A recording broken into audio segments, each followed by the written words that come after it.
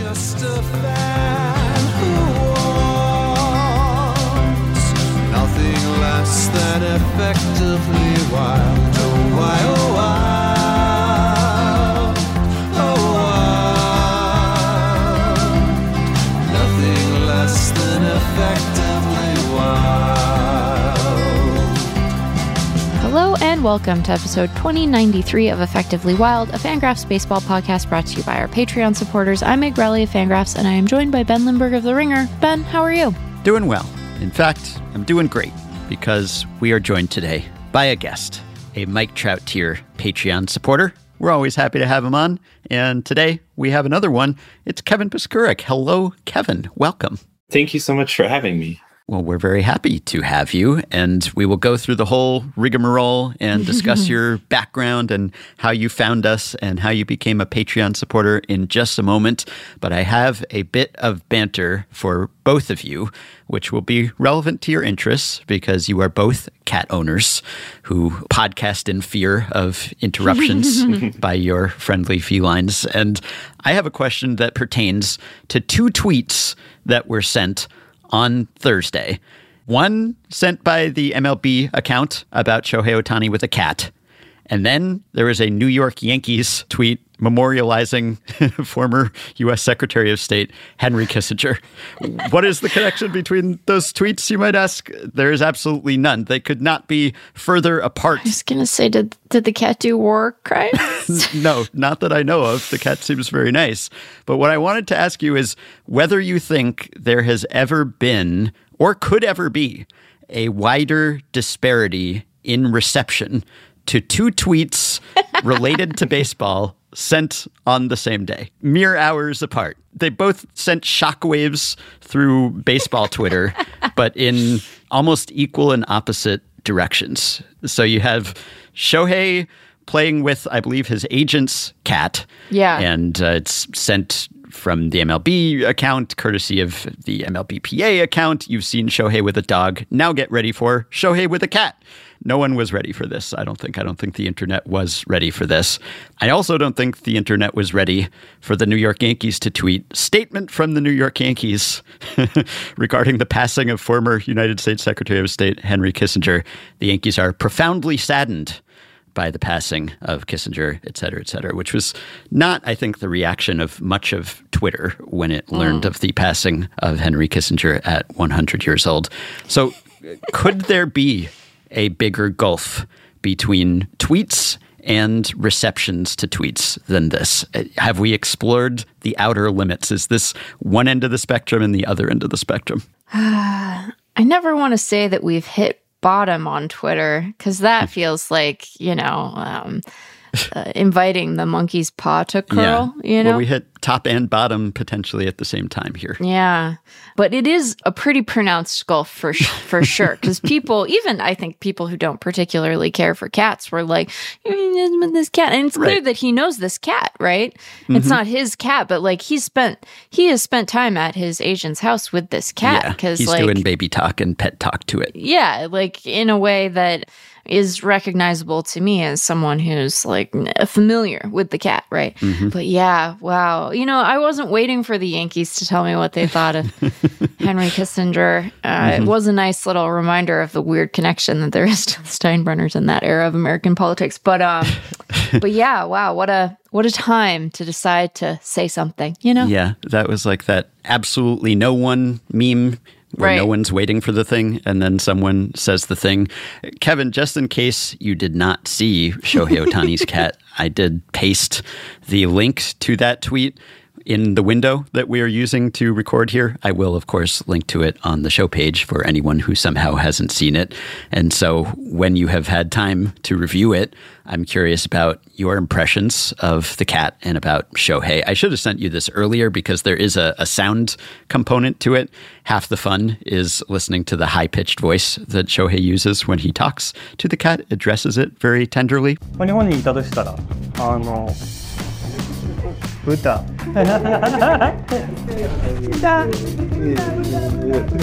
But it's a cute cat. I mean, most cats are. Yeah, I can absolutely relate to that because that was exactly what is happening to me now as I try to manage our cat in this situation. Yeah. I cannot relate to the prowess of Shohei Ohtani so much, though. But Right. Or the earning potential of Shohei Ohtani, presumably. Although you are a Patreon high roller. I mean, you're above the Shohei Ohtani tier. You're in the Mike Trout tier. But yes, I was struck by the difference in reception here because while everyone else on Twitter was saying burn in hell war criminal, the Yankees were coming out and saying we are profoundly saddened by this, which honestly I enjoyed because I like when the Yankees just lean into their heel reputation, which I feel like they haven't done enough lately. They're not blowing everyone out of the water payroll-wise. They're not like the big bad Yankees anymore. I mean, they are kind of bad now by Yankee standards, but not so big. They still have some pretty big guys. But yeah, I was gonna say they got some beef boys. Don't forget their beef boys. Yeah, but I like when the Yankees have a mask off moment and they just remind you that, yeah, this is still the evil empire. And I say this as someone who grew up as a Yankees fan. I was not profoundly saddened by the passing of former United States Secretary of State Henry Kissinger, but then I'm no longer a Yankees fan. But I was at one time. And, you know, Yankees fans will lean into that reputation sometimes. Sure. It's like, yeah, we're the bullies, you know, count the rings, right? And this is kind of a count the rings moment in a way. I don't know what this is. This is man. this is an ownership level mandated tweet, I would imagine, just because of some fondness that Hal must have from enjoying Yankees games at the knee of Henry Kissinger and George Steinbrenner's box when he was a kid or something. Yikes, I don't know who they're currying favor with this tweet, but there are, I think, multiple ways to judge the reception to a tweet when people talk about a tweet getting ratioed. Sure. They mean multiple things sometimes. Sometimes they're talking about the ratio of replies to likes. And one way I like to look at it is the ratio of quote tweets to retweets, because often when people quote tweet, they're doing so to dunk on the tweet, not to be like, hell yeah, this mirrors my sentiment. If that were what you wanted to do, you would just retweet probably, although retweets don't always equal endorsements, as people used to say. But that's two ways you can look at it. Now, I am going to do a stat blast later. This is not the stat blast, but I did look at the stats on these tweets, both from very popular accounts, although the MLB account is even more followed than the Yankees account. Sure. But here are the stats. So on the Ohtani tweet, the Ohtani cat crossover content, we have, according to my phone, the Twitter X whatever app shortly before we started recording here, 140 replies to 11,500 likes, which is good. You want to see a lot of likes. Not every reply is bad, obviously, but a lot of replies are like, delete this, right? So no one's saying delete this to the Ohtani cat content. So 140 replies to 11,500 likes. So that's a ratio of 82 likes per reply. Okay, so 82 people liked that tweet for every one person who replied to it. Now, on the Yankees Henry Kissinger in memoriam tweet, we have 3,860 replies to 2,716 likes.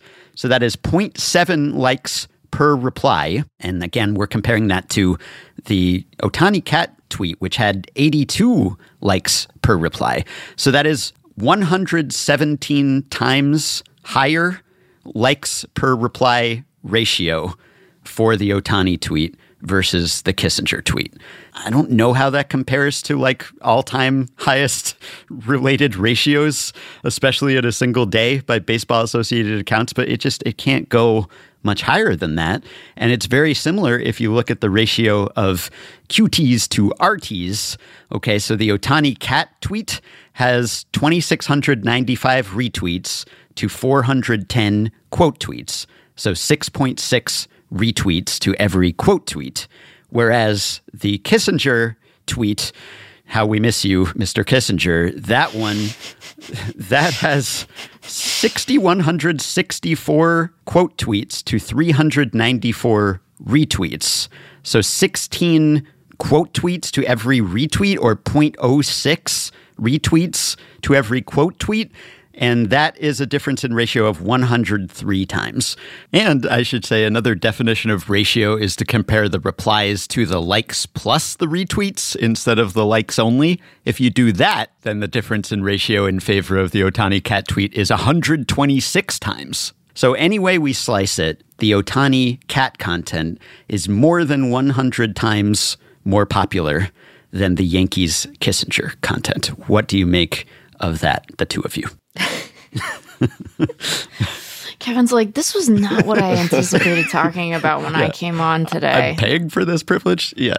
Well, to be honest, I'm not surprised. I mean, I feel like how could I jumped ahead there a little bit. I'm talking about the tweet, the Otani cat tweet. Okay. Because I'm not surprised that is as popular as it is, because how could it not be? Not at all surprised by that. And I didn't sign up for anything other than being here to banter, so this is exactly what I was hoping for. Oh, good. Good. Just me reading Twitter engagement stats to you. I hope it was worth it. Yeah. So not surprising that tweet performed well. Also not surprising that the other tweets performed poorly, although I guess in terms of engagement, they both did great. It's just, if you take the absolute value of engagement and do no sentiment analysis about the content of that engagement. I do wonder if part of it is that, like, I don't need to choose my words carefully. It's Henry Kissinger. Everybody's fine. Almost everybody. Yeah. Yeah. I mean, like, look. You might make Hal Steinbrenner mad. I'm fine with that. People have been preparing, shall we say, for the passing of Henry Kissinger for like a while, because his various crimes are not disputed at this point. We've just had so much time to get a complete accounting of them, right? The academic record is pretty settled here. Yeah, but balancing that out, I have it on good authority that he is a lifelong friend of the Yankees organization. And he was a frequent welcome guest of the Steinbrenner family at Yankee Stadium. Yeah, I really like how they're wanting to tell us that, like, you know, with their full chest. But people have had time, like, to kind of get their heads wrapped around it. I don't think it's coincidence how many people had that really good Anthony Bourdain quote about Kissinger just, like, ready to deploy. Like, that was holstered, waiting for that moment.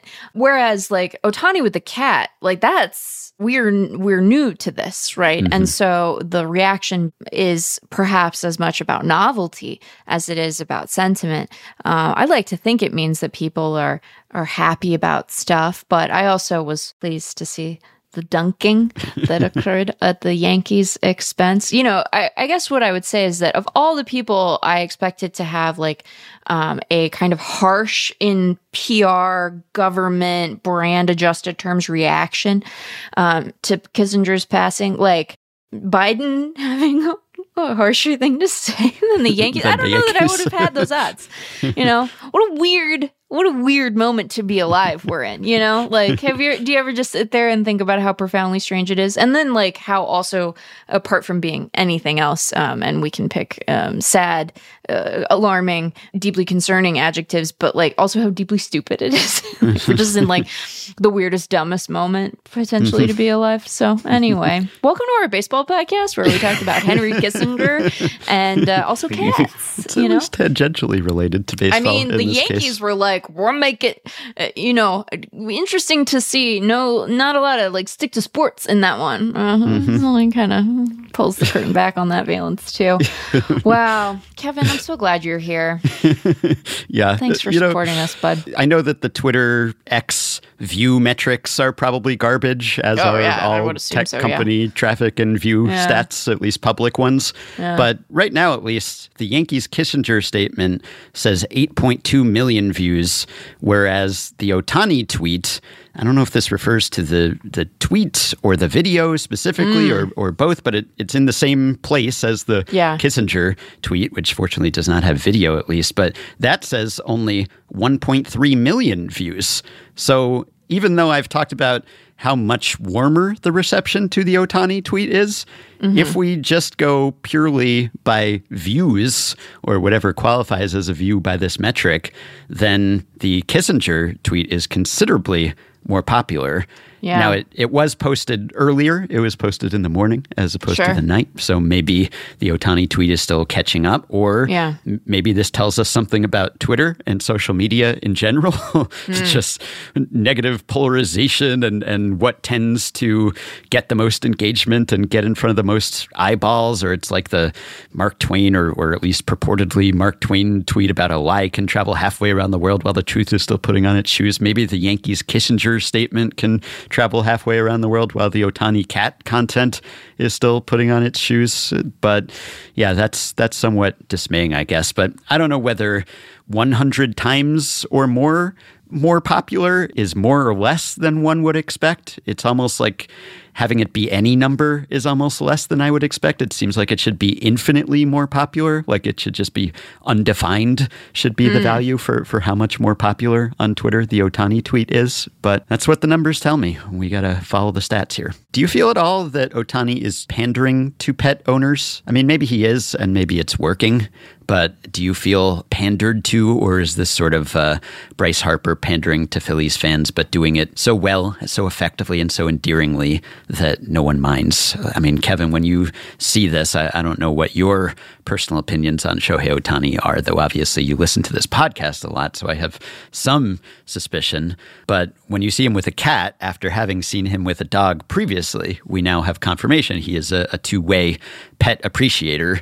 Does that make you appreciate him more? Or do you feel like, okay, this is too cute now. This is cuteness overload? I think it is completely genuine. I don't think this is any planned pandering. I think it has not changed my opinion of him. I think he's an excellent player and obviously excellent with pets. So just as good on that front. I think it's completely genuine. I think so too. I'd like to think so.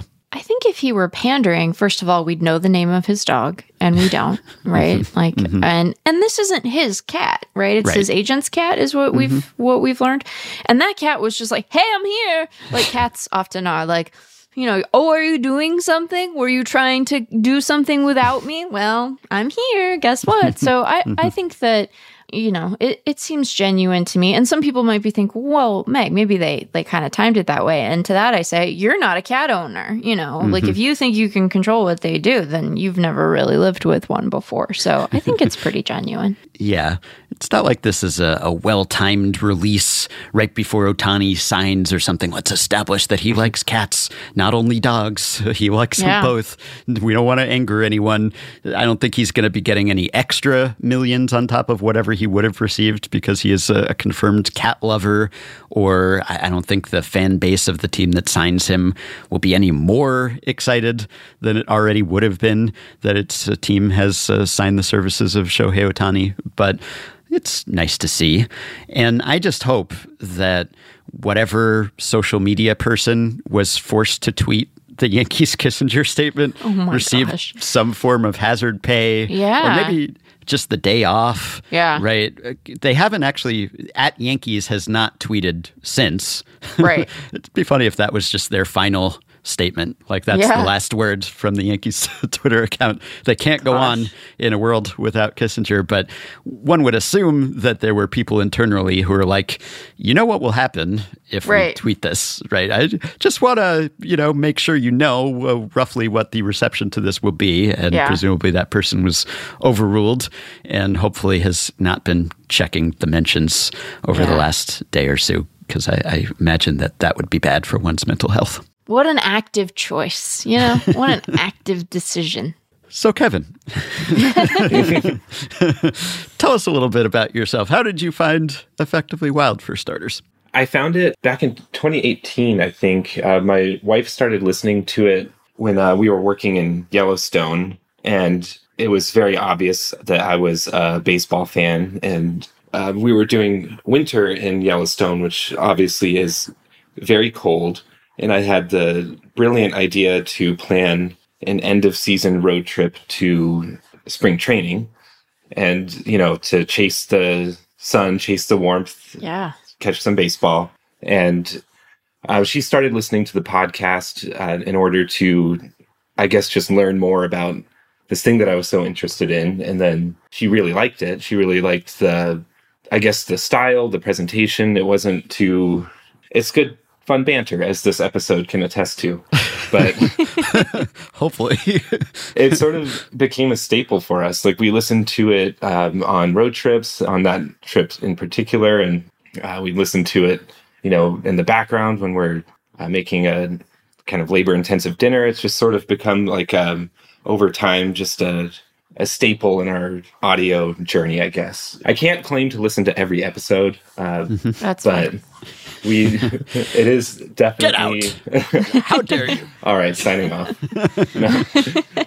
It's definitely our go-to, and it's one that we both share enjoyment in. Oh, well, that's very heartening to hear. Yeah. One of my dreams as a podcast host is that someday we will hear that we have brought together two people romantically in a way that led to a happily ever after situation. Aww. Because I know that a lot of Effectively Wild listeners have formed friendships, whether internet friendships or IRL friendships. Not that they both can't be equally meaningful, but I haven't heard of, we were listening to this podcast, or we were both wearing Effectively Wild t-shirts, and we said, hey, you're an Effectively Wild listener? And they said, yeah, and then the rest was history, right? I haven't heard that story. Maybe it's happened. If someone has had that happen to you, if you and your partner, your significant other, met somehow through this podcast, then please let us know. But I will settle for just not breaking people apart, I think, because we often do hear from people who are like, yeah, I made my whoever listened to this podcast on long car trips or whatever. And I'm like, I hope that you're both still doing okay. And it sounds like it hasn't hurt your relationship. Perhaps it's even helped. I will say, I think that your podcast has brought two people together, that has existed out there. It just hasn't made it to the stage yet. I hope. We just brought Shohei Ohtani's cat tweet and the Henry Kissinger Yankees tweet together. So if we can bridge that gap, then I think anyone can be brought together by this podcast potentially. So what possessed you, as I often ask, to support us at the Mike Trout tier, as you have done, which we are grateful for? There's a part of that that's simply that, like I said, it has brought us so much enjoyment over the years, and we happen to be in a position right now that we can afford to do so. And so sort of, I guess, paying back for the years of enjoyment that we've had that we hadn't been able to do that is one aspect of it. But I think that doesn't necessarily explain why we've chosen to support at the Mike Trout level. It's been an interesting year in my baseball fandom. I don't want to get too dark here, but I had one of my best childhood friends pass away earlier this year. Oh, sorry. I'm sorry. And it was right as spring training was approaching. And we had this tradition that we struck up during the pandemic, which I know there's been a lot of Mariners talk on the podcast lately, and I don't want to make us go down that road too much, but we had, I think, found out the ultimate way to be a Mariners fan in the harsh reality that we live in. We both shared basically an undying optimism for the team, which is misguided, admittedly. Yeah, but that's tough to maintain at this point. So we made a spreadsheet and we did a head-to-head fantasy challenge. Basically, every 2 weeks we would get on a call and we would redraft Mariners only, and we would create the scoring formula for how that period was going to be scored, which would obviously determine who we picked. And it was a fun way to engage in the season after it was clear that we weren't making the playoffs. Yeah. And it's just something that we would banter amongst ourselves about. Like, there was one time last year, or I guess 2 years ago, at the end of the season, when Jesse Winker made a couple choice errors in left field, and there was a snippet on the Mariners MLB page that said, "Winker's errors loom large." And it was a picture of a distraught Scott Service with that tagline. So I messaged my friend and was like, Winker's tenure with the Mariners really hasn't aged well with that, has he? But it's, those little things throughout the season when you're doing something like that you have someone to share it with, and when you lose that, it's, obviously, losing a friend is difficult in itself, but I was at a point when the season started that I was just absolutely not a fan of baseball anymore, which I guess is probably not what most of your guests say when they come on the show. But that was temporary. And I think one thing in listening to episodes this season, it, I guess, just kind of reminded me that there are more than one way to be a fan of something, and that I still found comfort in just hearing the banter on the show. And when you're listening to it, for me, it feels like we're not just listening to you as the host, but there's such a strong community on the show, and like the Discord channel and the emails, and so I found a lot of comfort in that, and so I think that was probably the driving force that was like, we can do this. I hate to break it to you, but we're not going to be able to support you at this level forever. But that's perfectly okay. Get out again. But we can do it now, and we thought that now was the right time to do that. Well, we really appreciate it. And also that sentiment, which I share about the community that's sprung up around this podcast, which has been one of the best things about it, if not the best thing about it. Thank you for sharing that. How did you become a baseball fan and have the misfortune to be a Mariners fan? I don't know. Maybe that's too harsh. I've been a baseball fan essentially my whole life. I guess I couldn't really pinpoint when it was. And I think it's just growing up. I was in elementary school when the Mariners had like Ken Griffey Jr., Edgar Martinez, Jay Buhner, and oh yeah, that'll do it, I guess. They got you like they got me. Yeah. I mean, everyone was a fan. There was like everyone had their favorite player, and then the nail really that drove it home, I think, was in middle school when Ichiro came around. Then it was like, how could I not be a Mariners fan? And then we had 20 years. Did you grow up in Seattle? I grew up north of Seattle, outside of the city, but near Seattle. Where in the world are you now? Because you're coming to us from a different continent. So if you want to share where in the world is Kevin Piskurik or anything about what you do, please feel free. Well, I am currently in Nigeria. I'm here because of my wife's work.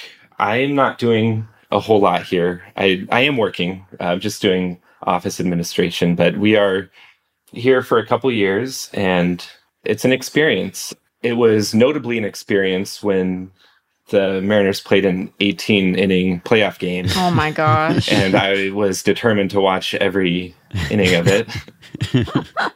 So fortunately, it was a day game in the U.S., so it was like 9 o'clock here that it started in the night. But oh my gosh. But we are in Nigeria, and I had messaged prior to the recording, but I just barely made it on. We had lost power and internet one by one, which is not normal, but it came on just in time to make it here. So I'm very thankful for that.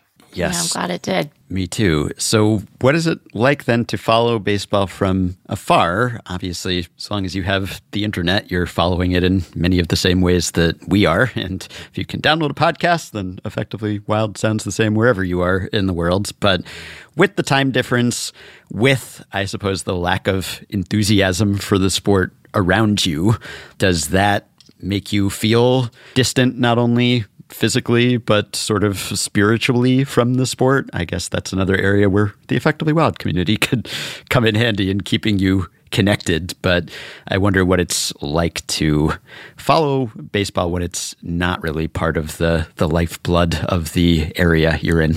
It has its challenges. I have really come to enjoy a Sunday day game because I can watch those. And with the pitch clock, I can usually watch the whole game, which is nice.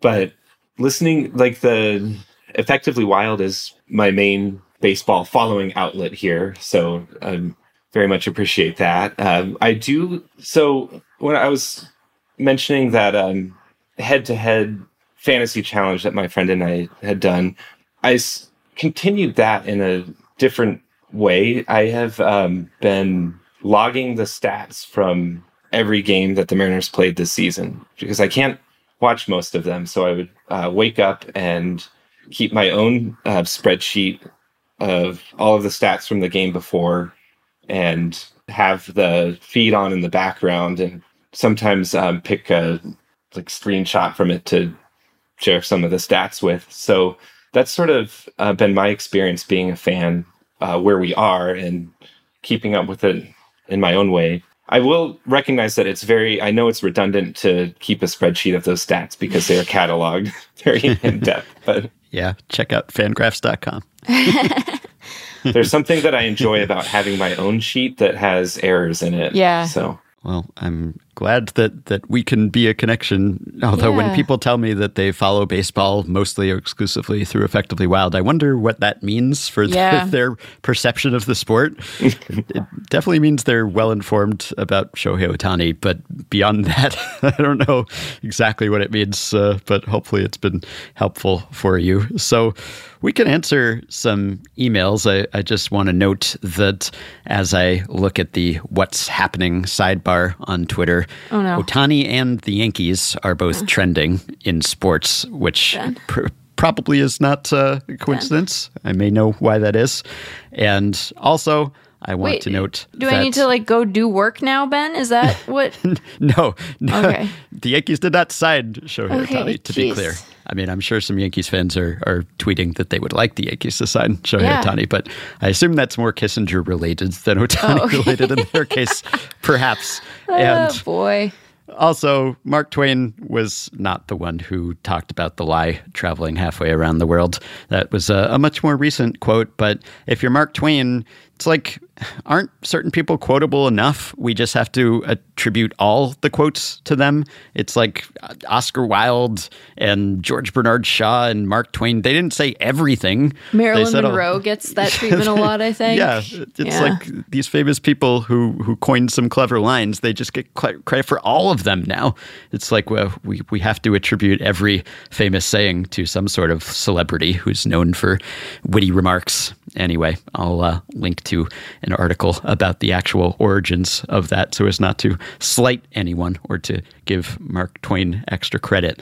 So let's answer an email here from Shay, who says, my question is relatively straightforward and probably not possible now that there's a minimum batters faced rule for relievers, but humor me. Let's assume there could be an average relief pitcher who would only ever face one batter per game, the worst batter in a given lineup. He would pitch a total of 54 innings each season, but only ever face replacement-level guys on average, since the worst bat in a lineup is likely to be somewhere between -1 and 1 WAR on a given day. I imagine this would result in a whip of slightly under 1, using Andrew Benintendi as an example of a 0 WAR batter. Harsh, Woof. but that's where my ability to hypothesize this comes to a catastrophic end. Surely his FIP would be lower than the average relief pitcher, who sometimes has to face good batters, and that would inflate his WAR at least a little bit. But would a career of only ever staring down the worst players in MLB be enough to get this hypothetical player into the Hall of Fame? So even if we dialed down how extreme this scenario is to account for the 3-batter minimum, I guess this is still technically possible if you were to end innings with this person or something. But let's just say you have a reliever who just only ever comes in to face the bottom of the lineup. Somehow he's just like your bad batter specialist. And so he has fantastic stats. I do think it would actually be a bit of a loophole for WAR. Maybe it depends on which WAR, but we've talked about this before. Most of the WARs don't really do an adjustment for opponent quality, at least on the individual level. I believe Baseball Prospectus's WARP, wins above replacement player, does. So probably this guy would not skate by with WARP. WARP would see right through him and know that he was facing especially weak batters. But I don't think Fangraphs WAR makes that adjustment, to my knowledge. And I don't think Baseball Reference WAR makes that adjustment on that level. I think what Baseball Reference WAR does is adjust for the team quality. It will look at the typical runs scored by the teams that a pitcher faced, and then it will adjust for that. But this guy would get around that too, because he's only facing the worst batters on that team. So the team quality wouldn't really be representative of the hitters he's actually facing. So am I off on the Fangraphs WAR details there? I don't know that this would be covered. I mean, we account for leverage for relievers, right? And so, but like that's really what, so we might capture like some of that, like if he's often, if you think that like the worst hitter is going to be in low leverage spots, but like that doesn't happen necessarily, right? Like you might just get him in a high leverage spot, right? And then you get some credit there. But we don't. Your understanding is correct. Yeah. I guess there's an argument either way about whether that's something that WAR should account for or shouldn't. Sure. Every level of abstraction that you introduce or adjustment, some people will adjust and will say that it's just hypothetical and it's imaginary and it doesn't really reflect what happened on the field. Right. To me, I'd at least like a version with that. I'd like to see what it says. There have been various reports. I think Baseball Prospectus did, or maybe still does, have a report where they would show the average OPS or other offensive stats of the opponents that you faced.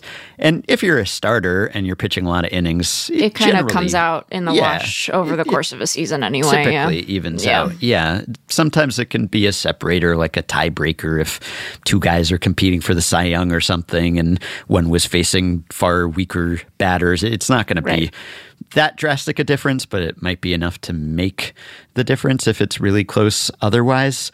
So it is something that you could certainly make a strong case for WAR to include, because obviously your job's going to be harder if you're facing better batters all the time. Yeah. So I think this guy would kind of take advantage of, I don't know whether to call it an oversight or just something that the designers, the implementers of WAR have chosen not to factor in this way. And so I think he would have a vastly inflated WAR if he were to do this consistently for an entire career. So yeah, you could kind of get away with that, except that everyone would know with this guy in particular, probably, right? Like if he's someone you summon to face your number 9 hitter only, then you're going to know that that's how he's used. It would be weird if he were used that way. I don't know why he would be used that way, because if he's really good at the bad batters, then wouldn't you at least try him against the good batters? I guess if it's a scenario where, like, I don't know, he's just really good at exploiting the weaknesses of bad batters, but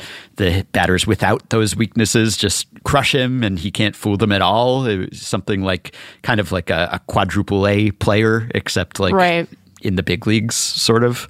So if you had an extreme version of that, it's not very realistic. But if that were to happen, then I guess technically you would get someone with a way higher WAR than I suppose he deserves. So what would you do with this reliever, Kevin, if he had a Hall of Fame level WAR or Jaws or whatever, and he shows up on the ballot? Are you going to penalize him regardless? I don't know how I would vote in that situation, having not voted for anybody on any ballot. But I think we would maybe see surprising results, because if a bad hitter on a team is stepping up to the plate against this guy who we know is only in there to face me because I'm the worst person on here, I think if we looked at bats where batters had sort of a chip on their shoulder, maybe we would see an elevated output. And so maybe that would... Like the idea of when you intentionally walk someone in front of someone, is he going to be like extra out for revenge or so? I forget what the studies have showed about that. I feel like it probably isn't real or isn't really real, but let's just go with it. Sure. But then I see it spiraling, because if you're the pitcher and you start giving up hits and you're like, I can't even get out the worst guy on the team. And then you start getting... Maybe we start talking about getting the yips or something. Yeah, that would be extra demoralizing. There's nowhere to go but down. So I guess I've answered my question in that response, though, because if they were on the ballot for having done this successfully, then I wouldn't hold it against them because they've overcome that obstacle. Interesting. So that's almost like the argument that people make for relievers in general, or DHs sometimes. It's like, well, that's what they were asked to do, and that was their role, and it is a valued role in the modern game. And so if they excel at that, then they should be recognized as among the best in the game. I don't really subscribe to that view. I don't know. I don't look at it as like penalizing the players or holding it against them like a positional adjustment or a relief pitcher adjustment or something. I don't look at it as like detracting from them. I look at it more as withholding credit, I guess. Like if they're not generating that value, then you don't award it to them. It's not so much that you're taking it away from them. So I haven't generally subscribed to that view, but it is a widespread one. So I could see some people interpreting it that way. Kevin, I like how you said that you don't have, you haven't voted for the Hall of Fame. Well, neither has Ben, and he has one. So yeah, we're in the same boat there. Yeah. Well, neither of you, Meg. I know, but I don't have a eligible vote yet. Yeah. Yeah, I don't have a vote yet. And so, we're just a bunch of non-voters here. Just a bunch of non-voters. I think probably what would really happen is that this player would prompt a change in war.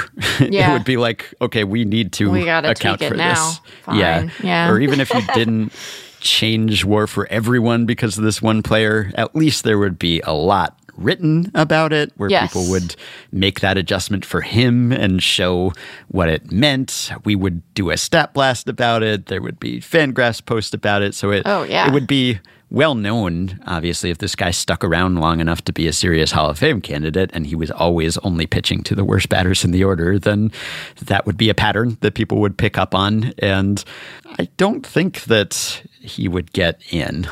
I don't know. I think even if he had really sterling stats, everyone would apply a mental discount to him. Yeah. Like, unless maybe if he won a lot of championships or something, if he happened to be on a bunch of great teams or was riding teammates' coattails a little bit. But no, I don't think it would be enough. I don't think anyone would be fooled. People would look at this as a flaw in war that should be rectified. It wouldn't just be like, well, we have to hand it to him. That's what the system says. Yeah. We'd get emails for sure. Yeah, I would enjoy this player's career. I hope he comes along. All right. Question from Pete, Patreon supporter, who is responding to our hypothetical about changing the pitch clock to 5 seconds, which we discussed a few episodes ago on episode 2089. That question was about, what if it was just always 5 seconds? What would baseball be like if baseball were different in that way? And we talked about, it'd be like a speed chess version of baseball, etc. We agreed that we wouldn't want it, except maybe for fun once. But Pete says, say each manager could signal to the ump and make this rule change for 1 inning. When would be the best time to deploy it? The rule is that you can call for the 5-second pitch clock at any point in the game, but it lasts only until the end of that half inning. I think it'd make most sense in the middle innings as the starter reaches the third time through the order, or a middle reliever takes over after they throw a pitch, so they're committed to at least 3 batters. So this is like the hurry-up offense brought to baseball. Man, you're having to think about football so much, Ben. I know about football. How about that? Kevin, what are your thoughts? I think that if you had someone who was, I guess, trained to thrive in the situation, I would develop a pitcher to be the closer on my team and to come in and close out the game with that. Like a 5-second specialist. Yeah, exactly. Okay. So he just trains at that tempo and you hold him in reserve. So we have the guy who only comes in to face the worst batter. Maybe different from the guy who comes in when the opposing manager triggers the 5-second alert and everything speeds up all of a sudden. So yeah. But then there'd be a penalty to that in that you would have to replace your current pitcher. So if you knew that the manager was going to go to the pen and bring in the 5-second man, then you would want to do it at a time when it shortened the opposing starting pitcher's outing, right? Right. Like then I guess you'd want to do it early in the game, right? Because then it would be most advantageous. Like you'd have to force the manager to make the decision, do I bring in my 5-second man now, even though I'm pulling my starter and leaving myself shorthanded for the rest of the game? I feel like when a starter might already be fatiguing, and granted you maybe hasten things for them in a way that's good, but like just throwing them off a rhythm seems like it would be pretty maximally disruptive. That's true. And yeah, if they're already tiring, right, then that would be like the final straw. That would be the straw that breaks the camel's back. What are all the straw-related sayings I can use here? But yeah, that would probably be the best time. Although then maybe that's just when you'd make the call. It's like, okay, well, he's already flagging here, and now they're calling 5-second rule on us. So let's go to the bullpen and we'll bring in a fresh arm. Yeah. Or I guess you just wait for the highest leverage moment. Bases loaded. Now speed up. Go, go, go. This is, of course, assuming it wouldn't disrupt the batter just as much as the pitcher. But I guess a batter has less to do to get ready for the pitch. All right. Question from Nate, Patreon supporter, who says, I perused the wiki. I don't think this question has been asked yet. Thank you for perusing the wiki and the emails database, which I link to on all the emails episodes. I always appreciate when people take that step. Nate says, inspired by the discussion on trading 2 teams for each other on episode 2069, this got me wondering, what if a team were subjected to a Freaky Friday-style body swap, where each player appeared physically the exact same, but their mind belonged to a random different player on the same roster? Assume for the sake of argument that they tried to continue playing under these conditions while they searched for the wizard responsible for these hijinks. I'm sure you could have relatively boring scenarios where all the pitchers just body swapped with each other.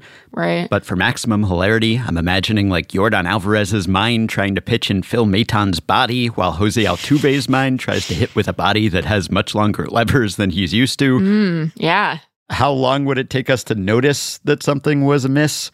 Would the players immediately be clumsy, trying to get used to their new physical attributes while trying to perform a skill they haven't specialized in? Or are these guys all just such incredibly gifted athletes that they would take to their new positions extremely quickly? And most importantly, how could we turn this into a heartwarming new TV series? I don't have to pitch shows anymore. The strike is over. I mean, I think it would be pretty disruptive in the beginning, more disruptive in some of the scenarios outlined by the email, right? So like if you have position players and pitchers swapping, that would be disruptive. If you have hitters swapping and there's big stature differences or handedness differences, like that would be disruptive. But they all are baseball players. So it would be less disruptive than it being us going into like Yordan Alvarez's body and me having to be like, what is this strength like? What can I do? Am I going to break something? So high up here. I can see everything. Oh my God, I have to dust that shelf because gosh, I can see it now. So it would be less disruptive than that. Like they have the context of baseball. And, you know, as guys come up, like a lot of, even with specialization, like, you know, it's not uncommon for a guy who ends up being a big leaguer to have experience at some other positions, even if it's pretty far in the past, and even if it's not at the professional level, right? So there would be some context for it, but they would all seem off to varying degrees, depending on, again, the parameters of the swap, in a way that I think would be noticeable. And I think we'd attribute it to, like, everybody has the flu more than like magic. Magic would not be our first guess, but we'd be like, do they have like a bug going through the clubhouse or something? Because like everybody seems kind of off and they're making mistakes that they don't normally. And it would be really fascinating to observe if you knew what was going on and being able to get like kind of a cool experiment about, you know, muscle memory versus what you're actually having to think through versus, you know what I mean? Like I think it would be revealing of some stuff in a way that would be pretty cool. But yeah, everybody would be kind of discombobulated. Plus, like they would be, you know, it's like if you're swapping, you know, do you do you have to deal with whatever existing sort of language barriers you have? Like, you know, there could be miscommunication on that score, or like maybe not miscommunication, but people would be like surprised by the sort of nature of their communication skills and like how they might be different. So I think it would be it would be wildly disorienting. You would feel like you had gone crazy, like you had some sort of break. But then when you're all talking about it together, you'd be like, oh, well, this is a collective psychosis, I suppose. And then you might be like, this is magic. Then you would if it were happening to everyone, right? Yeah. And I think our minds might go to the magic explanation before most people, just because we've been conditioned by so many effectively wild hypotheticals. I'm not someone who believes in magic generally, but baseball specifically, if it were something weird like this, I'd be like, oh yeah, we answered an email about this 1,000 there's episodes a wizard ago. Involved here. Yeah. How do you think this would look, Kevin? I agree completely that it would be noticeable immediately. It might settle into something more recognizable and smoother as people adjust, but I would be really curious to see the post-game press conferences when this was going on. Like, what are they disclosing what's happening? Like, are we seeing like, hey, Aaron Judge here, and then on the stand it's just you're looking at Daniel Vogelbach speaking. Like, what are you prepared to disclose at that point? Like, you don't. I don't think that you would think that the general public would believe you, right? Right. No, they would be worried about you probably. Right. But are you asking for help? Like, are you like, hello, I am Aaron Judge. And we're like, no, you're Anthony Volpe though. So like, what's up? And then Volpe would be like, no, like, yeah, like, would you please help us? We're trapped in each other's bodies. Yeah. That's not what his voice sounds like at all, but, you know, he wouldn't sound like him either in this scenario, so.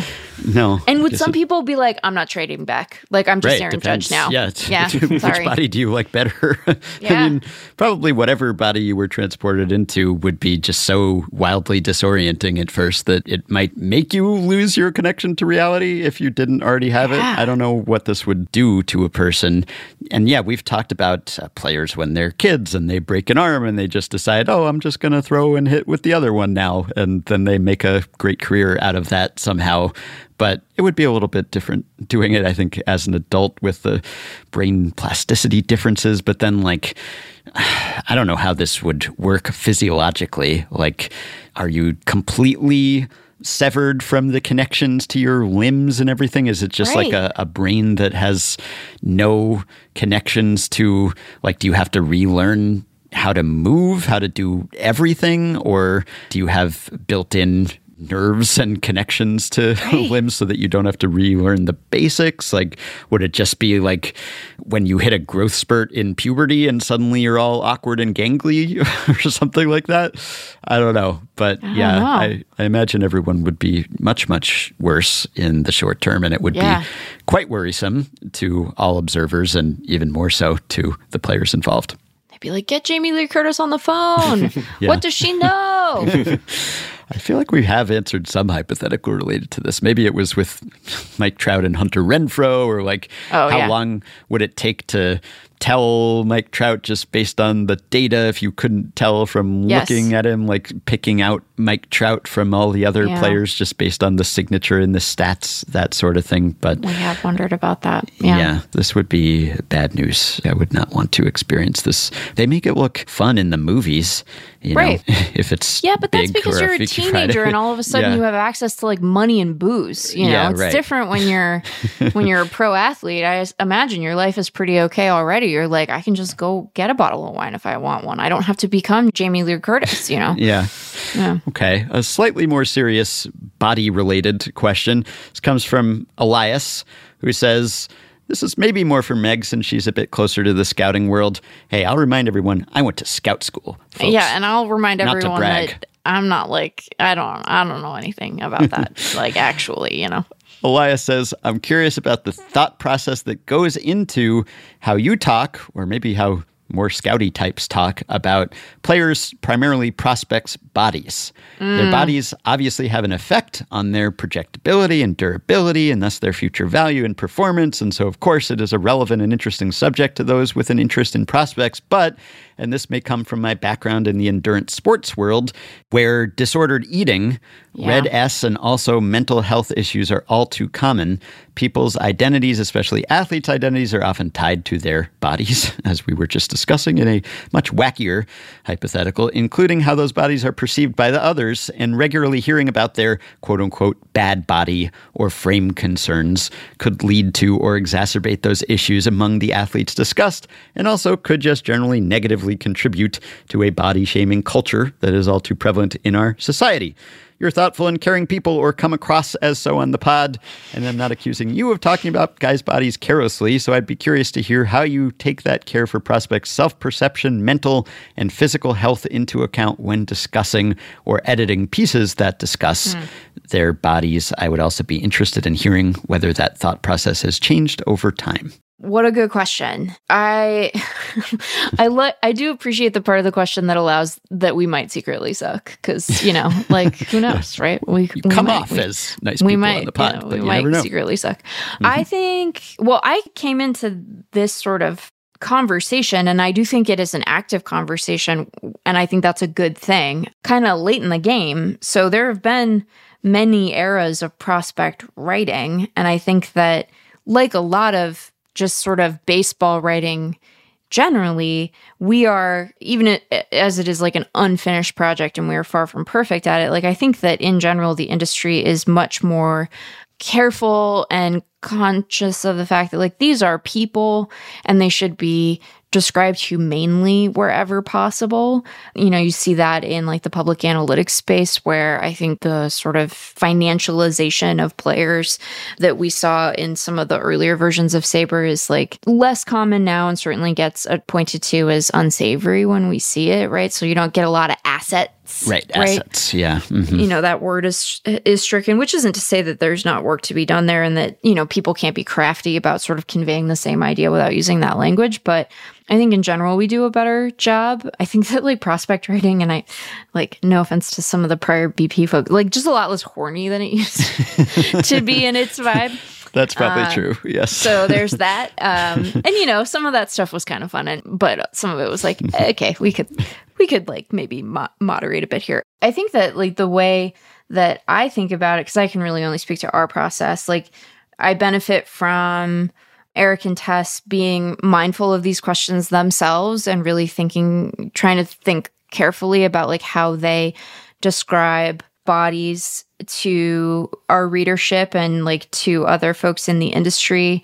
You know, it isn't irrelevant what a guy's body is going to do as a pro athlete. I think that there are a couple of places where there's been sort of growth or progress in this area. The first being that like we should acknowledge that athleticism, quote unquote, can like look a lot of different ways. And that it isn't necessarily true to assume that like a guy who's maybe a little stockier can't also be athletic. Like I think particularly as we evaluate catchers, there's been just a lot more care kind of given to, you know, athletic can look a lot of different ways for these guys. And so just because you see a player who's like stockier or might be veering into quote unquote bad body territory, that shouldn't be like the final answer to your evaluation of him as an athlete. Like you need to keep kind of watching and doing more there so that you can have a good assessment as well as you can without obviously access to these guys' medicals. So there's that piece of it. I think that trying to just be like not unduly cruel about the way you talk about it, like having it be, I can't even think of like earlier generations of like internet analysis where this was often deployed, but like, you know, thinking about how you talk about a guy's weight in a way that isn't unnecessarily mean, I think people are better at now. Trying to be mindful of, this is a little less on like the body evaluation piece, but like, I know that this is something Eric puts a lot of thought into, trying to make sure you're doing cross-racial comps, and sometimes doing like cross-sport comps, which I think helps to guard against some of the laziness that you can see with like every, short pitcher has the same 4 comps, like sometimes that, and especially it's like every short, black player is like this pitcher, it's just like it can get, in addition to being just kind of lazy and allowing bias to creep in, is like just not descriptive generally. Like you want to actually evaluate the guy as the guy. And so forcing yourself to make those comps, I think, is a good way to sort of short circuit, some bias that you might have that you're not maybe even necessarily aware of. And then cross sport comps are cool because I think they do illuminate something about how athleticism works in baseball players that can be useful to readers if they're familiar with other sports. So like that part can be fun. I don't know. Like I think that like it's always good to have other people read your work because, I think that even people who are trying to be conscious of this stuff, like you might just not realize how something reads, or you want to be mindful that someone else is like on the lookout for something reading as bias. And so having that be something you're trying to do actively, right? That you're trying to write about guys in a way that is humane and that is always like, you're not trying to like take cheap shots. You're only bringing up aspects of the physical profile when it's actually relevant, if that makes sense. Like you might be talking about how a guy pitches and it's like, well, is his weight and body composition actually relevant here is good. And then I think just being mindful of like what comps you're deploying. And yeah, I don't know. Do you feel like that answers the question? Like there are a lot of ways to do it. I think I gotta say, like, I don't think that we're uniquely good at this. I think that most publications that are in the prospect space are trying really hard to be thoughtful about this stuff, both because they want to address these guys humanely and because they know that like if you just lean on like, oh, he's bad bodied, like that might not tell you enough, right? Like you should do more work than that to describe like what a guy might project as.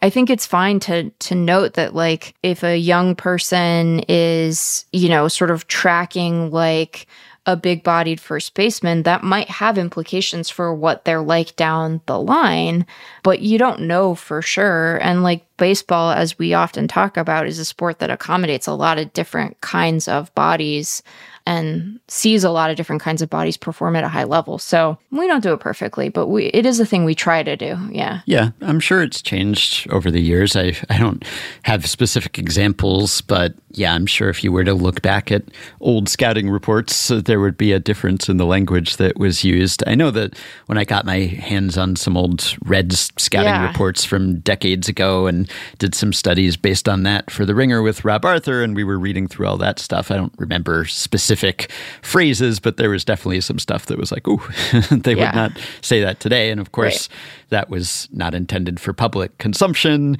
And maybe it's a little bit different if you're writing an internal report that the player's not going to see. Right. And so maybe the language today, even public versus private, is still different. Right. Yeah. I can't speak to that part, but yeah. And I guess there are some players who they become better known and even beloved because they have a heavier build or something. Bartolo Colon would be one example. Obviously, there were a lot of reasons that people enjoyed watching him play baseball, but he became known as Big Sexy, right? Which I think was a nickname that Noah Syndergaard gave him. And he didn't mind. I think he embraced it and he said, if fans like it, I like it too. But I guess someone might mind having attention drawn to that, even if it's not meant to be derogatory, even if there's affection involved. So yeah, you gotta watch your words with that stuff, especially when it's something critical, but maybe either way. I mean, I do think it's useful for us to remember that, like, I think particularly in an environment where social media can feed stuff to these guys so directly, like, you want the analysis to be honest, and some baseball players are better than other baseball players. So it's not like and this is true whether the guy's a prospect or a big leaguer or whatever, right? But like some ball players are better than other ball players, and you can't say that they're all equally good because that's not true. But they do see a lot of their own press. And so, I do think that we don't have to placate, but we can be, we can err on the side and not being a dick, which is probably just a good rule of thumb regardless, right? And the attention, I think there should be special kind of care and attention paid when you're dealing with players who haven't debuted yet and are really young. Like I know that when Eric was evaluating Ethan Salas and thinking about putting him really high on his 100, and he's on everybody's 100 now, but he was mindful of like the hype that can surround these guys and what that can do to not so much the trajectory of their career, but like fans' expectations of them. And that can have that can kind of blow back on players in a negative way that doesn't really have anything to do with their performance on the field, right? Like we saw this with Jason Dominguez, where he was so famous so early and his cards were going for thousands of dollars. And everyone assumed that because of that, he was like going to be the next Trout or Harper or whatever. And like, he wasn't bad. It just like took a second to go through the minors, because of course it did. And like maybe we can try as best we can on the writing side to like encourage people to hold their horses a little bit, and we will fail in getting them to do that. But like we can ask to be like, hey, this is a human person and not just the baseball card you want to buy on eBay. So like, what if we treated him like a person separate from the card you're trying to bid on? Like it can just be, it can get gross pretty fast. So we gotta try, Rob Arthur wrote a recent series at Baseball Prospectus, a couple of pieces where he looked at how handsomeness or a facial attractiveness correlates to whether you get promoted more or whether you get to be a big leaguer with a little inferior performance relative to someone else. And he was following methods that have been used in a lot of other fields of study, where I guess you take some headshots or faces and then you have people rate their attractiveness however they do that. And there's probably some bias built into that, but you have that and then you apply whatever the model says that they're judging that by to other faces or headshots, and then you try to see whether there's any effect there, whether there's any sort of we're not selling genes here lingering, kind of halo effect that you might give to someone who's just better looking to you. It's like you say sometimes about like, is he just tall? Right? Like sometimes, you just focus on one physical trait and you let some other traits slide. And he found that the effects were weak and fairly minuscule, but that they were there, that if you had whatever this kind of conventional face attractiveness rating heuristic would suggest was a higher rated face, that you would be more likely to be promoted, all else being equal, taking into account your age and performance and all of that, that better looking big leaguers are like ever so slightly worse, maybe because they had quote unquote the good face, as scouts used to say, which is not quite the same as a handsome face, but still is related to your physical appearance in some way. So that stuff, just purely like, are you conventionally attractive, or would most people consider you conventionally attractive? That probably doesn't have that big an impact, but it might have some small measurable impact. But these other qualities, whether it's height or your build or whatever, that stuff certainly can. And sometimes it should, and sometimes it's legitimate, but sometimes it's not. And one of the nice things about baseball is that there are all manner of bodies attached to players with varying levels of skill and performance. And there isn't always some perfect correlation there, like bigger is better or not bigger is better. Or you can't always judge the player by their cover, right? But even if you do to some extent, then maybe you want to be nice about how you express that, at least. Yeah. I will regale you two with a couple of stat blasts to finish up our conversation here. They'll take a data set sorted by something like ERA- or OBS plus, and then they'll tease out some interesting tidbit, discuss it at length, and analyze it for us in amazing ways. Here's today's Stat Blast.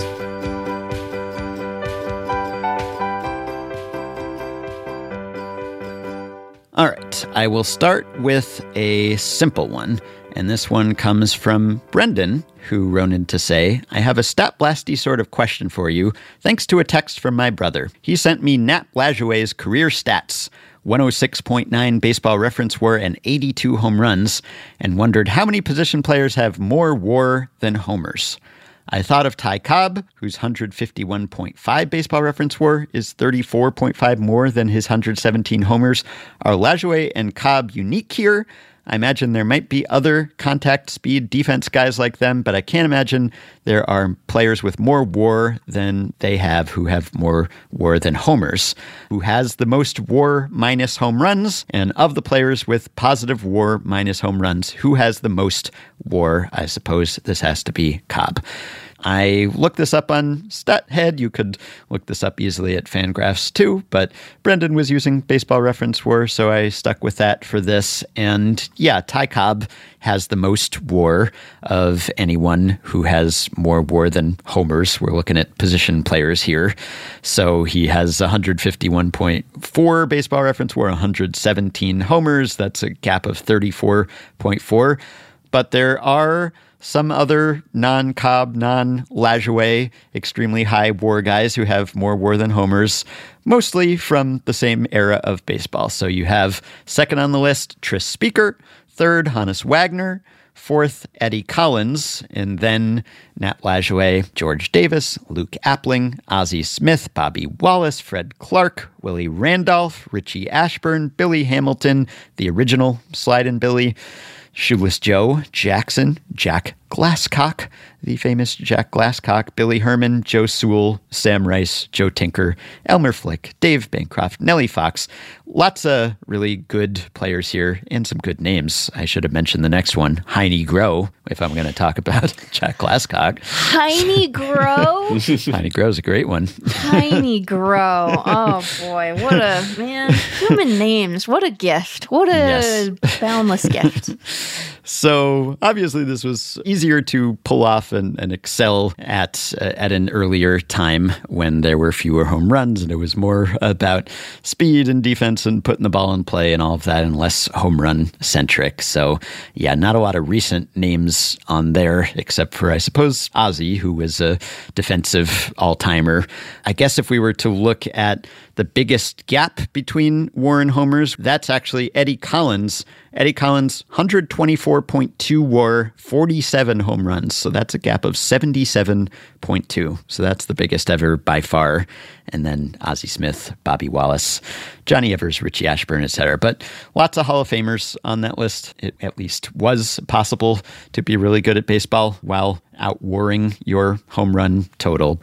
All right. This one is slightly more complicated, but there's a question from Jacob who says, I was listening to episode 2067 when it was mentioned that the NL Central was a weaker division than the East and West in reference to the Cubs and Mariners' disappointing seasons. I looked up the divisional record, and the NL Central tied for third with the NL West with a record of 404 and 406, behind the AL East 449 and 361, and the NL East 423 and 385, and ahead of the AL West and the AL Central. This got me wondering how to think about relative divisional strength now with the balanced schedule. Is relative divisional record a good measure? Should we only look at the strength of the top teams in the division? How should we, as baseball fans, think about relative strength of divisions? And I think, and you can tell me if you disagree, but I like out-of-division records. I like the interdivision record of each division. So how did that division's teams collectively perform against teams in other divisions? And this is the way that our friend Rob Means at Baseball Prospectus typically looks at this when he will look at divisions that were historically strong or historically weak. And he just this week wrote something about the AL East and AL Central's pursuits of history. And they're at opposite ends of the scale, much like the Ohtani Cat tweet and the Yankees Kissinger tweet. One is at the top and one is at the bottom. I don't think the disparity is quite that great, but the AL East this year was historically excellent. So outside of the division, AL East teams went 193 and 127. That's a 603 winning percentage, which is a 98 win pace over a full schedule. And that is the second best interdivision record ever after a division that you both know well, the 2001 AL West. Although in that case, only 4 teams and a very top-heavy division. Yeah. So that's right. Yeah, the Mariners were on top at the time.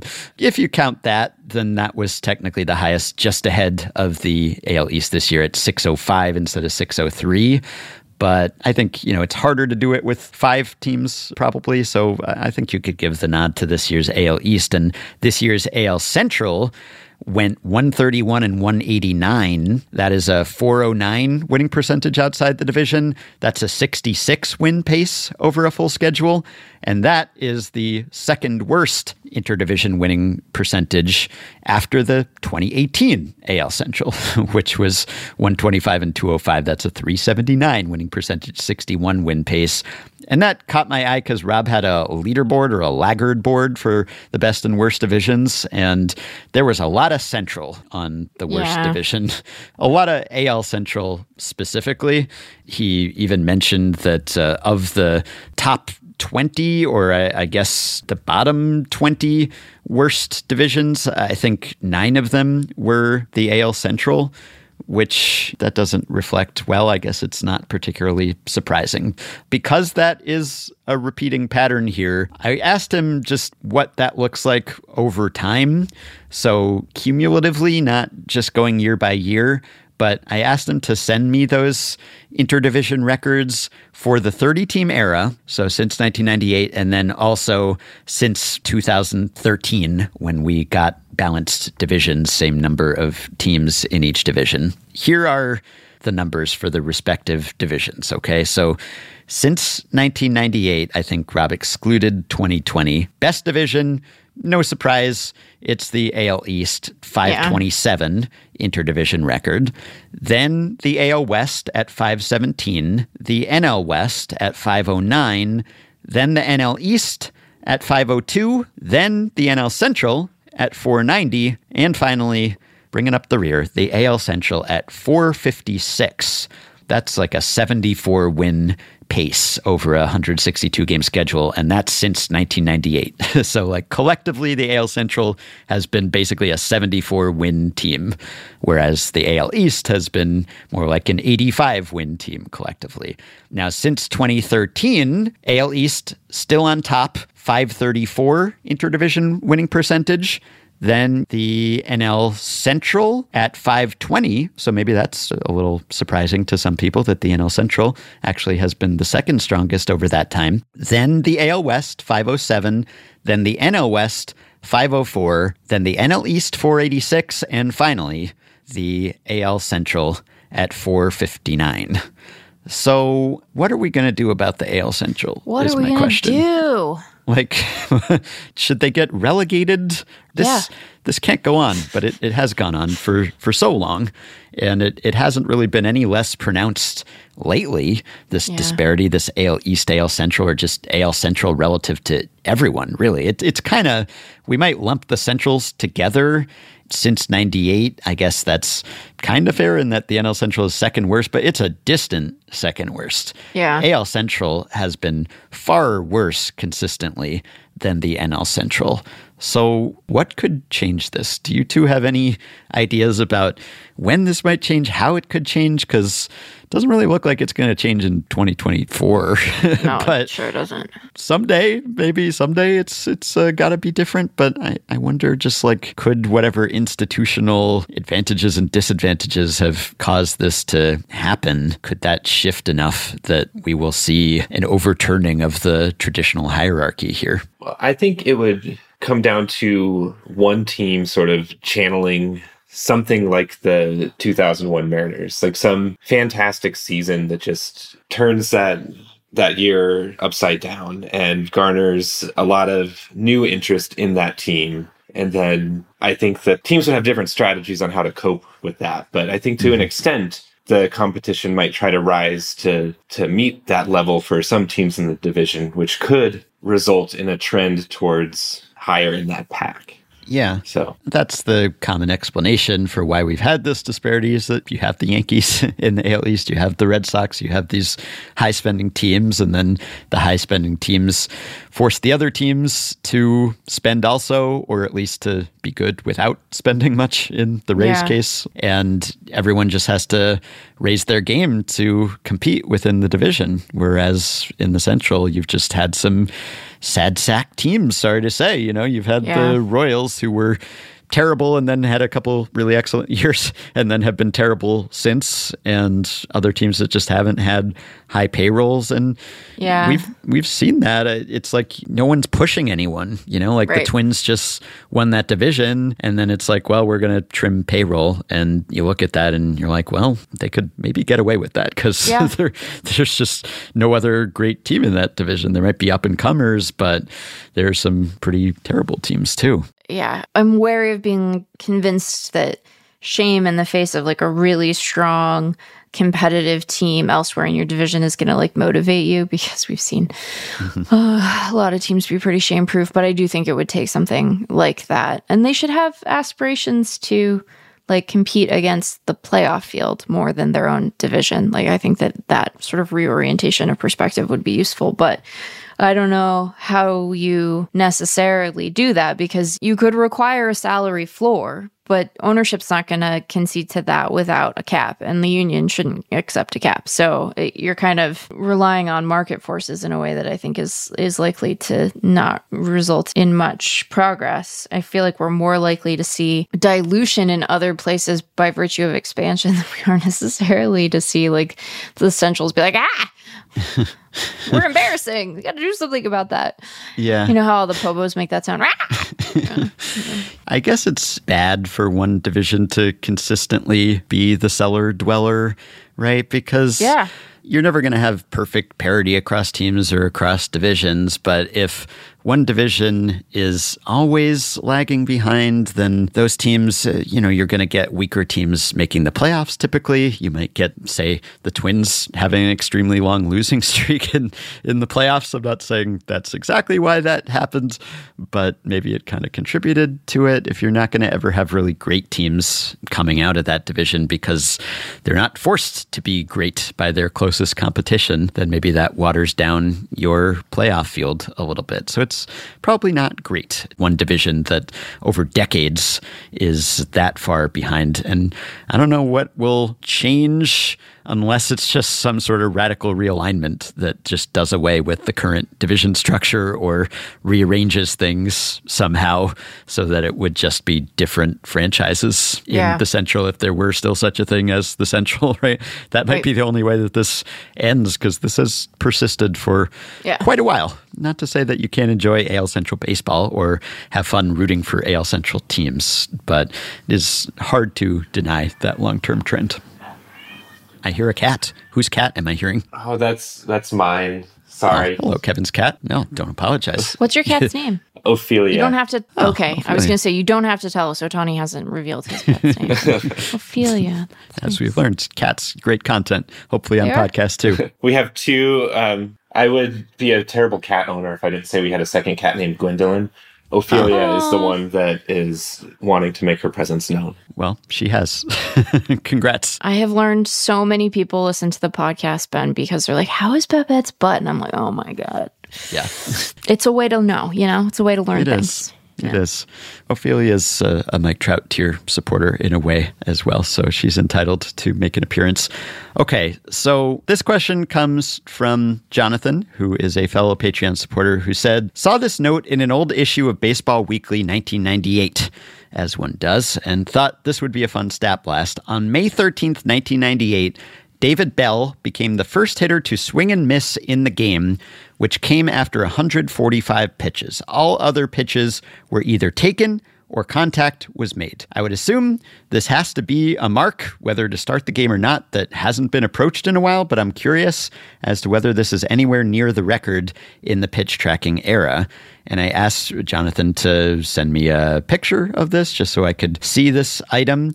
Did you feel a breeze? When the Indians' David Bell struck out in the 5th inning at Baltimore, May 13th, he was the first player in the game to swing at a pitch and miss. The first 145 pitches thrown by Orioles starter Doug Drabek and the Indians' Chad Oj had either been taken as a strike or ball or been hit by a bat. Bell's whiff was the game's first. So naturally, first thing I did was look up the play log for this game to confirm that this was true. And immediately we run into trouble because we have a disagreement about the whiffs that I do not know how to resolve satisfactorily. Okay, so I did some research. I looked at some other contemporary newspaper accounts. You know, there's no Stat Blast rabbit hole that I will not willingly leap into all the way. I found a couple mentions of this in papers at the time in a Sheldon Ocker column who was covering Cleveland. This was in the Akron Beacon Journal. The story for this game has a note that says, "Weird stat. Until David Bell struck out to end the top of the fifth inning last night, no batter had swung and missed at a pitch for either team, a total of 146 pitches." And then I saw a similar brief mention of it in an AP account.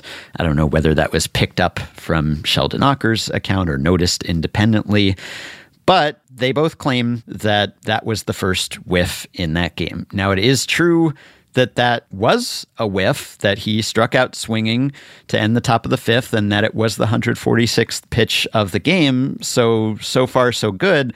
However, the Baseball Reference play log, which is based on RetroSheet, says that not only was that not the first whiff of that game, it was not David Bell's first whiff of that game. Yeah. So the RetroSheet-based play log says there were 3 swinging strikes in the game prior to that. A pitch from Doug Drabek to Omar Vizquel in the top of the first. There was a pitch from Chad Oj to Jeffrey Hammonds in the bottom of the first.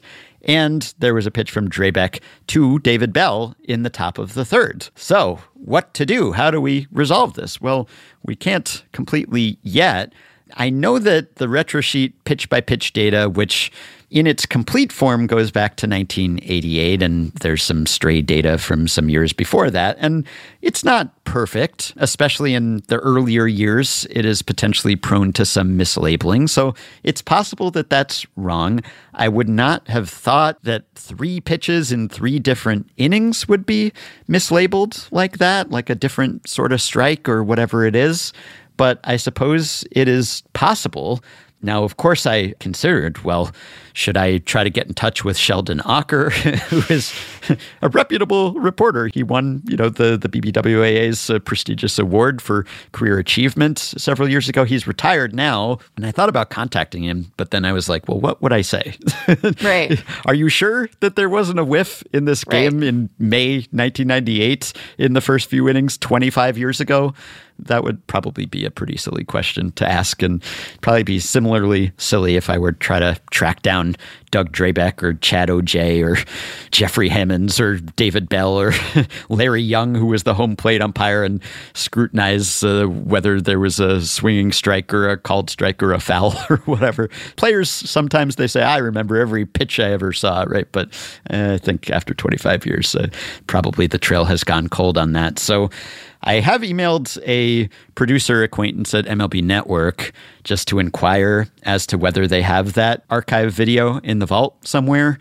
I looked on YouTube. I searched around. I didn't see anything, but MLB has archives. I assume that they have Indiana Jones style warehouses. And if they have this game, and if it's digitized, and if they would share whether some of those alleged whiffs were whiffs, then perhaps we could get to the bottom of this. If not, I suppose we are stuck and we will have no way to answer this, which I thought it's kind of interesting either way, because this is not ancient history. This is 25 years ago. We were all watching baseball at that time, right? And it's inaccessible to us. It might as well have been before games were televised. Like if it was life or death, maybe we could get someone to answer this somehow. It must be somewhere on a VHS or something, but there's really no way that we can easily ascertain this information, even though it was within fairly recent living memory.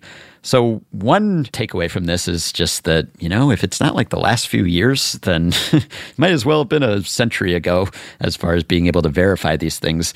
The other thing is that very often, and we've talked about other examples, stats would just be wrong, Right. they'd just be misreported and no one knew because what were you going to do? You couldn't look it up. There was no baseball reference at the time. There was no MLB game day even at the time. That wasn't until the early 2000s. And so you could just kind of claim whatever you wanted, and who was really going to check you on it, Right. And I don't know whether some writers would cite stats in good faith and just think it was right, but it wasn't for whatever reason, or whether they would just knowingly make it up and say, well, no one's going to call me on this. But Dennis in our Patreon Discord group posted an example of this the other day from a 1985 newspaper article that says, stat from the past, Mickey Mantle went to bat 63 times against Boston reliever Dick Raditz and fanned 46 times. And that is not remotely true. He didn't come to the plate nearly that many times against Dick Raditz or fan that many times. And so you kind of have to wonder, like, well, where did they get that? Why did they think that? Was this like a game of statistical telephone where this was written somewhere and then it was passed on and it was exaggerated and it was blown out of proportion? There's a stat like this that Sam Miller wrote about in his Substack about Clem Labine retiring Stan Musial some ridiculous number of times in a row, which wasn't true, but just got repeated everywhere. So you couldn't verify this information for most of baseball history. So I have some sympathy, but I also wonder, like, what did they think when they were citing this? Why did they think that this was right? We're spoiled. We're used to being able to look stuff up, which is why it's frustrating that I cannot verify that David Bell whiffed before the fifth in that game in 1998, at least as of yet. Yeah, we're spoiled. We're definitely spoiled. And when I don't know how to look something up, I can just go bug other people who do, and they can find it for me generally. Exactly. Which is what I did here with frequent Stat Blast consultant Ryan Nelson, who's on Twitter at RSNelson23. And I asked him, well, if this is true, then is it a record or anything? Would 146 pitches into a game before the first whiff, would that actually be notable? Is that a weird stat? Is that unprecedented? And Ryan determined that the median number of pitches into a game that the first whiff comes on is 9, and the mean is 13.7. So usually you're seeing a whiff, I guess, within the top half of the first. And I'm sure that over time it's become earlier and earlier as we have a more whiff-tastic brand of baseball. But if this were true, if the 146 is legitimate, then it would be in the top 10. So that's something. But the record, at least according to the data, which, again, it might be off, but if the data is accurate from Retrosheet, the record is 191 pitches into the game. And this happened on September 16th, 2000. The Rockies were playing the Dodgers, surprisingly in LA, not in Coors Field. The starters were Julian Tavares for the Rockies and Eric Gagne, back before he became a closer and a guy who got a lot of swings and misses. And the first whiff of the game came in the bottom of the sixth, no outs, 2-2 count on Todd Hundley, and Tavares struck him out. So sixth inning, that's pretty far into the game, 191 pitches. There's 181 in second, and then 180, 162, 162, 155, 147, 147. Those are all the ones that would be ahead of this 146. Some of them came in the sixth inning. Some of them came in the seventh. So it looks like the latest that it has happened is the seventh inning on July 21st, 2007. Rockies again at Nationals. Rodrigo Lopez and Mike Bassick were the starters. And the first whiff came with 2 outs in the top of the seventh. Troy Tulowitzki struck out swinging against Luis Ayala with the runner going. But there were fewer pitches in that game than in the record game. So yeah, it would be weird, but not quite a record. However, worth putting in the notes section of your column if, in fact, it is true. It would be weird if it weren't true, because, like, why would you have put that in your column? Why would you put it in there, yeah. Did you just fall asleep during the first inning and miss a couple whiffs or something? So if I'm able to confirm this somehow, I will follow up and let you know. But for now, it is an enduring mystery, although probably not one that people will be losing a lot of sleep over. Wow. Well, Kevin, I hope you've enjoyed being on Effectively Wild today. Before we let you go, would you care to plug anything where people can find you or anything else that you'd like to bring attention to? I just want to thank you for allowing me to join you on the show. It's been great. I'm not really on anywhere. If anyone wants to find me in the Discord, though, and the Mariners Fantasy Challenge is active and anyone can participate. Instagram, you can reach out to me for details on that. But other than that, yeah, no, it's very surreal to be on here talking to you guys, and I appreciate it. Well, you earned it, and I guess in a way, we earned it too. So thanks again for the support and for joining us, and thanks to your wife as well. And of course, thanks to Ophelia and all of your menagerie. Okay, I have a parting treat for you. I hope it'll be a treat. It's a Future Blast. Haven't had one of these in a while. Once our Past Blast series caught up to the present, we started doing dispatches from an alternate timeline future with the year corresponding to the Effectively Wild episode number. As you recall, back on episode 2074, we switched to a format where we do an occasional Future Blast in a radio play style format. Voiced lines and production and sound effects, the whole deal. We got a great response to that one. People said, we want to hear more, and now you will. So just like last time, this Future Blast is co-written by Rick Wilbur, an award-winning writer, editor, and college professor who has been described as the dean of science fiction baseball, and Alan Smale, an author and astrophysicist. The text for the Future Blast is linked from the show page, but we will start with a quick reminder of what happened last time, and then we will give you the next installment in this continuing baseball sci-fi story.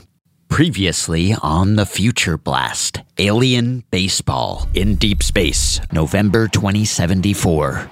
Ollie Olsen and his crew were making a close call now too, as they approached Oumuamua, the strange rock that had first visited the solar system in 2017 and then gone on its way. There were gullible people back home on Earth and the Moon who thought this ugly hunk of rock was an alien visitor. Space Force Roamer 14 was a scout vessel with a crew of 3. His co-pilot Lily May Lin. Wait a second, Ollie. That rock is slowing down. Incoming radio message. Island 2? The space habitat they'd launched from. Not Island 2. Greetings, people of Earth. I've waited to say that for so long. Randy Garrett, the navigator. It's coming from the rock. I am Felix. This is now a first contact situation. Behind Felix's voice, they could hear commentators from Redbird Field as the 7th inning recommenced. Felix, you're following the game? Of course. In the top porthole, they could see a connector coming down to latch onto their top hatch. Come on, get the bat off your shoulder. Ollie reached up to undog the hatch. Play ball.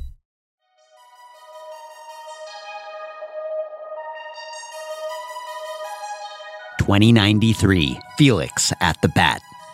A lot had happened down on Earth over the past 19 years. Wars and famines, the last of the glaciers, the end of the Gulf Stream, killer heat waves in Europe, hurricanes in Florida, earthquakes in California and Italy, tsunamis in the Philippines, danger and worry everywhere. But none that had bothered the growing number of residents of Island 2, the L5 habitat in permanent orbit over the suffering Earth. Here on Island 2, the few thousand inhabitants of a dozen-plus years ago had become the 15,000 souls of today, and most of them were watching as Felix of Harmony ambled up to the plate, settled in on those 3 stout legs with the backward knees, and said, The score stood 4-2, but with 1 inning left to play.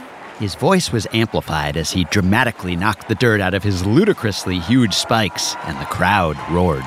It was nice to have their favorite visitor back in the ballpark. Felix had been playing an exhibition game almost 2 decades ago at Island 2 when he'd stopped in the middle of a double play, seemingly listening to something, and then walked away, back to Oumuamua. Within a half hour, he'd undocked, edged away from Island 2, and sped off. An hour later, orbital telescopes saw a moment of bright flickering around the rock, and then it was gone. And now he was back. He'd arrived a month ago out of nowhere. Oumuamua appearing within 100 clicks of Island 2 and Felix asking if he could dock and whether anyone would like to play some baseball. He'd been holding tryouts and playing pickup teams of one sort or another every day since. Felix, it turned out, was a good hitter with a great glove, strong arms, and a mesmerizing running style that sent his legs flying every which way on his headfirst slides into second, third, or home. In the front row of the box seats behind home plate, Ollie Olsen sat with Lily May Lin and leaned over to say, Never gets old, Lily, right? He's a real showman. Show being. Whatever. Lily laughed. I have to admit, I missed him, Ollie. Missed you too. It's been a while. You're still flying roamers, right? Ollie asked. Yeah. Me and Randy, back and forth from here to the Red Cities. Boring milk runs, really, but they pay the bills. You're still private? Yep. Ollie said. The high rollers like me as their chauffeur, so up and down I go. Here, Luna City, Mars, the moon, that new Venus station, even Earth now and again. Same old conversation every time.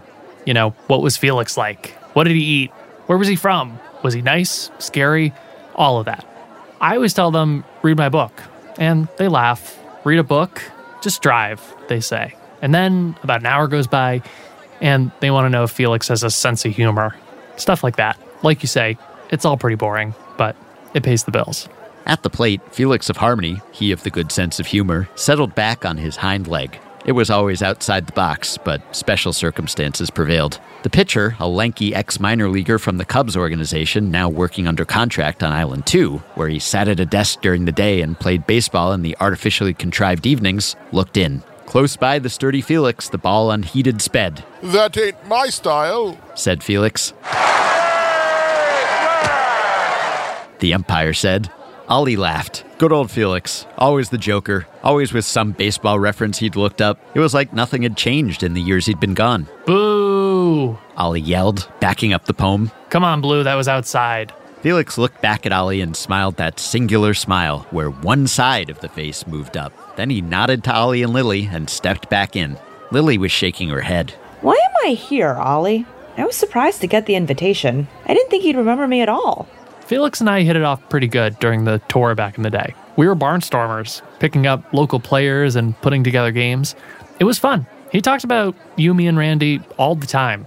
He thought we'd make good ambassadors. New Vladivostok on the moon, Burrowsburg and Watneyville on Mars. All of those were couched as diplomatic missions. Earth system rolling out the red carpet with baseball games all over the place, from ancient Fenway to brand new Burroughs Field, putting on a show to prove it was ready to join that interstellar space pack that Felix talked about when he quit bragging about his slash line and all those exhibitions. Lily smiled and shook her head. And then he left without a word to any of us, Ollie. Not sure if that was his fault, Lily. I mean, baseball? What a weird thing. Maybe his superiors had had enough and called him home. Oumuamua sure got out of there in a hurry. And now he's back and we don't know why, said Lily. There was rustling behind them in the aisle, and then came a raspy voice they both knew well. Move over, you two. This aisle seat is mine. It was Randy Garrett, the third musketeer from the good old days. Mind if I join you? Randy! said Lily, who stood up to give him a hug. Ollie did the same. The three settled in, Randy laughing. I never thought we would see Felix again, but here he is, taking his swings. Ollie brought Randy up to speed. Yes, he seemed to be the same old Felix and still loved the game. No, they didn't know why Felix had brought them all here, but yes, they were sure it had something to do with baseball. Speaking of which, at the plate, Felix signaled to the pitcher, and once more the dun sphere flew. But Felix still ignored it, and the umpire said,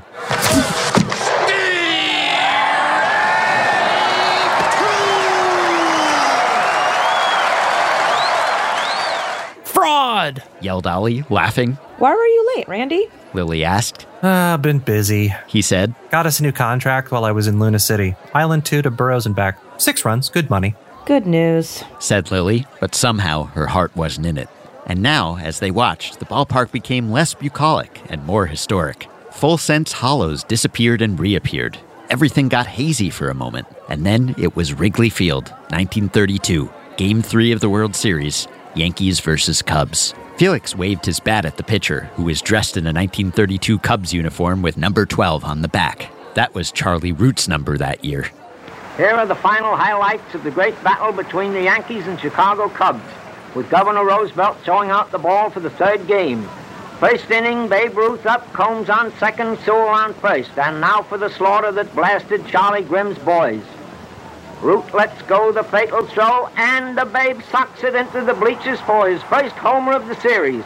A mighty smash, bringing his team a lead of 3 runs, and starting the avalanche, which gave the Yanks 7 and Chicago 5 when the game was over. Felix pointed his bat toward right field. Ollie laughed. Calling his shot now. Hilarious. Ollie yelled out, Bambino! And Felix looked back to see his pals and said, loud enough for them to hear him, Watch me. Lily asked, what happened to Casey at the bat? I thought that's what he was going for. Ollie shrugged. I think he wanted a happy ending. And sure enough, they watched as Root looked in, shook off the sign, shook it off again, then went into his windup. The crowd, the thousands of them there in that oddly shaped ballpark, rose to their feet, laughing and chanting, Felix! Felix! Felix! Root delivered a fastball. Felix turned on it, met it on the meat, and there it went, off toward right field. It was crushed, certain to be out of the ballpark, probably landing on Sheffield Avenue. But this wasn't really Wrigley. This was L5, Island 2, and there was the Coriolis effect to consider. Island 2 was an O'Neill colony, a huge rotating cylinder with its population and living space and ballpark all situated on that inner curved surface. And all that rotation did a big number on balls in flight. The ballpark was lined up so that the pitches ran parallel to the rotation axis, so they weren't affected. Once the batter hit them, though, watch out. Ollie had started to explain it to Lily early in the game, so she'd know what was going on and wouldn't be surprised. See, when you hit the ball upward, it's heading toward the axis of rotation. So the Coriolis force shoves the ball to the left and then back to the right as it comes back down. And if you're hitting the ball to left field, well, then... Lily might not have been a sports fan, but she was a spacer too. She'd cut in. Hit to left, the Coriolis force shoves the ball down more quickly than you'd expect. Hit to right, the opposite. The balls stay higher for longer. She smiled sweetly. If I have that right. He grinned back. Yep, sure. Now, up went Felix's ball, swerving to the left as it approached the top of its arc. The right fielder was off and running, his eye on the ball, heading for the fence. But he was running too long and too far left. Here we go. Lily leaned forward. Look at that thing. Physics in action. Felix was running as well, in that endearing three-legged gallop. He wasn't really faster than your typical designated runner, but he sure looked faster with that extra leg. He rounded first and kept going. Meanwhile, the ball skewed to the right as it started coming down. The right fielder skidded on the grass as he tried to correct. The crowd was going nuts. Nope, said Randy. No, sir, he won't get it. Players who'd been on Island 2 a while had learned to cope. The noobs and space rookies, though, their instincts were all wrong. And Felix's ball had stayed high, then dropped short of where the fielder had expected. Ollie opened his mouth and then closed it again. Lily knew what air resistance was. The right fielder crashed into the fence, and the ball landed behind him and took a funny bounce. By this time, Felix was rounding third with that huge smile, hopping up and down as he ran for home. And that is how he does that, said Ollie. And inside the park home run. Thank you, Gaspard Gustave de Coriolis and Felix of Planet Harmony. Felix stepped out of the box, raised his right front arm to call time, turned around to face the crowd, and took a bow, taking off his cap with a flourish. The crowd got even louder. Felix trotted back to the box seats, that strange three-legged gait of his almost making it a canter. Dear friends, he said to Ollie, Lily, and Randy. He opened the gate to the field and beckoned them out to stand with him. Wave to the crowd. They turned and waved. On the big board in center field, the feed showed the four of them together, posing. Felix was hugging all three of them, his expansive arms over their shoulders as they stood close by. My favorite humans. He boomed for all to hear. My baseball friends. My travel team. Lily whispered to Ollie and Randy. Travel team? Baseball friends? What the hell? Randy said.